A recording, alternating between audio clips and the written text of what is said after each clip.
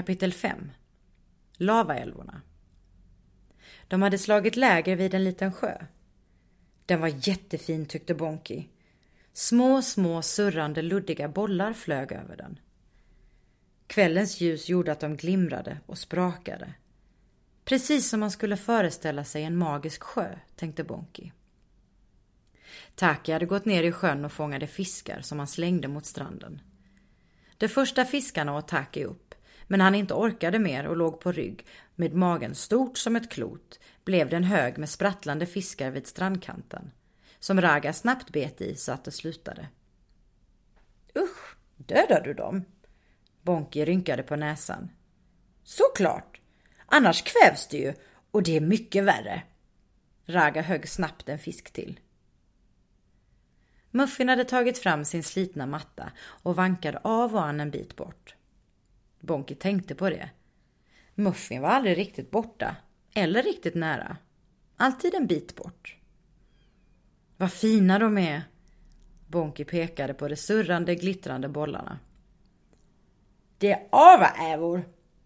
Raga hade hela munnen full med fisk. Avaävor? Sa Bonky frågande.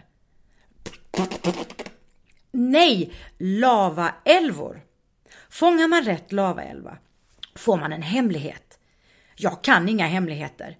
Jag vill alltid fånga en lavaälva så jag kan få en hemlighet. Men det är supersvårt och de är jättesnabba. Bonky tänkte nog att Raga hade många hemligheter. Mamma brukade säga att man måste berätta hemligheterna som gör ont i magen. Men Bonky hade inte förstått det, för ont i magen hemligheterna var ju hemligheter för att man inte kunde berätta om dem. När solen började gå ner gjorde Muffin en brasa och det grillade fisken tills den nästan var bränd. Alla åt hela fiskar på en gång, förutom Bonky som åt små bitar med fingrarna. Raga åt sin fisk med rotbärssylt. Alla andra tackade nej när Raga erbjöd dem. Det hade varit en märklig dag och det tog inte lång tid innan de alla hade somnat runt elden. Bonky hade kurat ihop sig mot stora mjuka tiki. Raga och Muffin sov i en liten hög, så där som vänner gör, och Taki hade snurrat ihop sig till en boll vid Tikis fötter. Bonky vaknade först. Det var fortfarande varmt. Skogen här var annorlunda än den hon hade träffat Raga och Muffin i för första gången. I den här skogen såg man himlen mer. Hon vågade gå en bit bort från lägret. Inte så långt att hon inte såg de andra, men en bit bort som Muffin gjorde. Bonky hoppade mellan solfläckarna på marken. Hon tyckte om den här skogen. Åh! Bonky gick lite närmare. En lavaälva! Intryckt mellan två stenar satt en liten rund fluffig boll och glittrade. Inte så starkt som igår, och hon måste gå närmare för att se glittret. Bonky var nära nu. Hon kunde nästan ta på den. Det fluffiga liksom svävade runt älvans mitt, och nu såg Bonky att älvan inte alls satt fast utan dansade runt mellan stenarna. Bonky sträckte fram fingrarna försiktigt för att känna på det fluffiga. Istället för att försvinna kom älvan närmare hennes fingrar och det fluffiga kittlade. Älvan la sig i hennes hand och Bonky tittade på den. Så fin den var. Hon kanske inte någonsin hade sett något så fint. Den dansade över hennes händer och upp på hennes armar. Bonky satt stilla och höll ut armarna för att inte skrämma den. Försiktigt slöt Bonky händerna kring älvan. Men istället för att känna älvans fluffiga fylldes hennes händer av svart rök. Förskräckt öppnade hon händerna igen. Älvan var borta och den svarta röken löstes upp i den svaga vinden. Ett fruktansvärt vrål skar genom skogen. Bonky flög åt sidan av kraften från ljudet. Bonky började springa snabbt mot lägret, snubblade men kom upp igen. Det var Taki som skrek. Han vrålade. Hans stora kropp studsade våldsamt mot marken.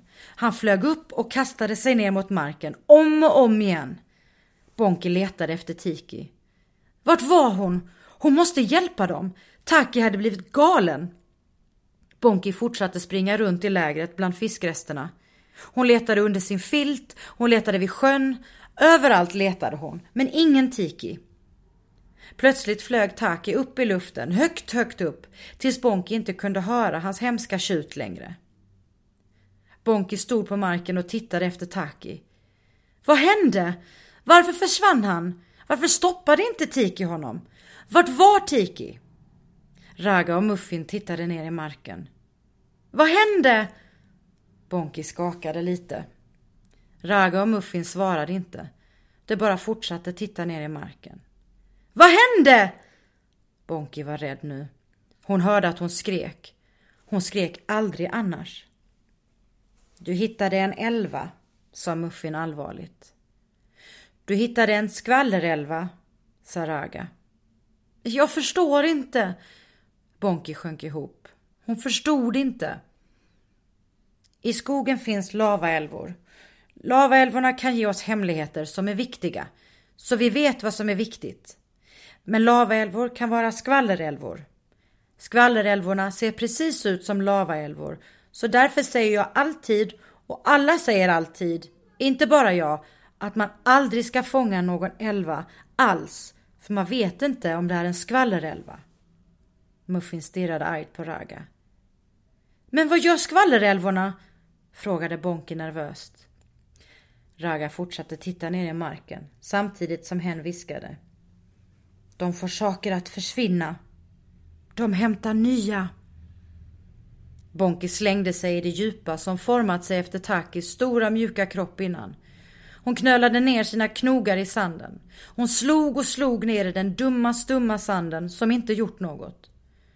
Tiki var borta. Fina, stora, mjuka Tiki.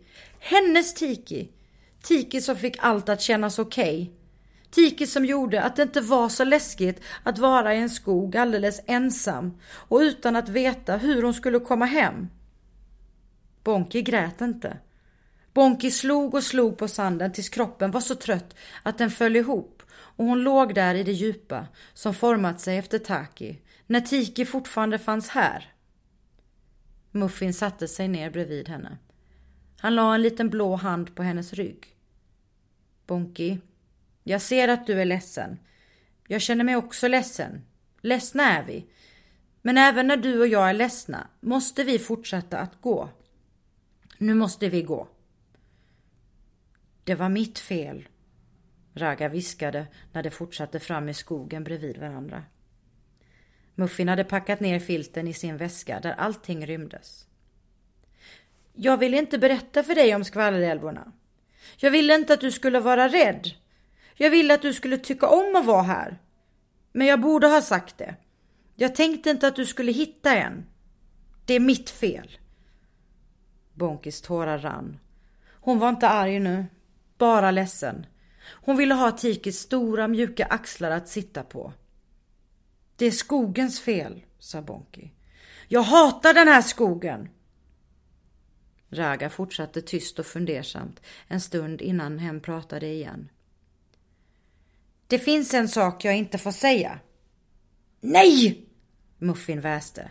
Det här har vi bestämt och det är viktigt för vi har bestämt det. Vi kan hitta Tiki.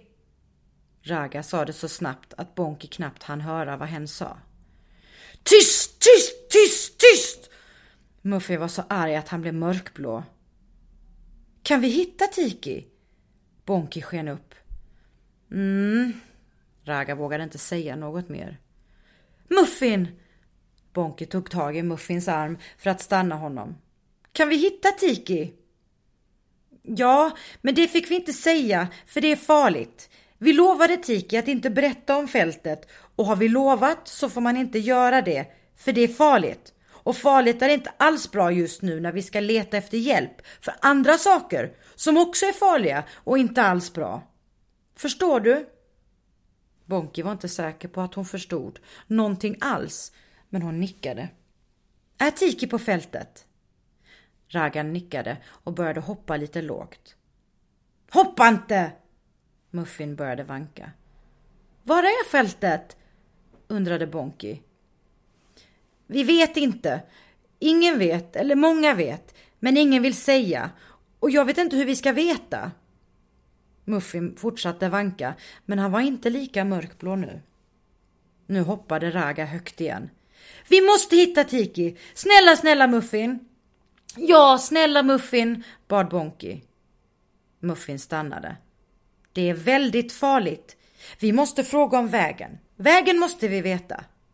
Det enda som vet är vokasierna. Vokasierna kan vägen. Muffin grubblade. De är ju jättesvåra att hitta, sa Raga. De hänger i träd i skogen som man knappt kan komma fram i. Det är jättesvårt att vara där, för träden har funnits i 1000 miljoner år och det har vuxit överallt. Alltså överallt, så att man måste klättra istället för att gå. Bonky såg att Muffin redan gått. Han gick med sina bestämda steg bort från bäcken åt andra hållet. Är det åt det hållet vokasierna bor? Frågade Bonky Raga. Jag tror det, sa Raga hoppandes bredvid henne.